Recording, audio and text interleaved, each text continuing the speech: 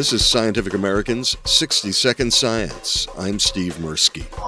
We find that the composition of ecosystems around the world is changing much more rapidly than we expected, and indeed much more rapidly than ecological theory predicts. Biologist Anne McGurran of the University of St Andrews in Scotland.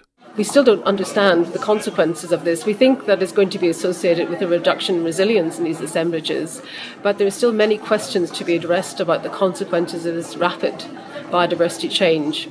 And what it means is that if we're interested in conservation, we need to do much more than count species. We also need to track changes in the abundances and identities of the species present in these ecosystems.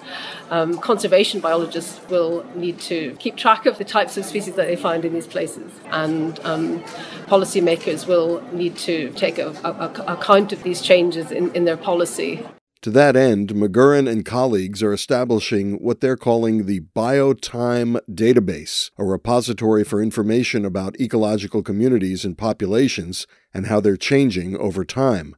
McGurran spoke on January 26th with Scientific American editor-in-chief Mariette DiChristina at the World Economic Forum in Davos. And will the data set's going to be out very soon? Yes, we're publishing the data set. It's an open access data set, so anybody anywhere in the world can use it for research, for education, for conservation.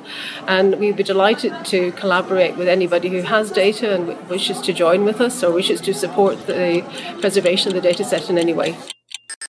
For Scientific American's 60-Second Science, I'm Steve Mirsky.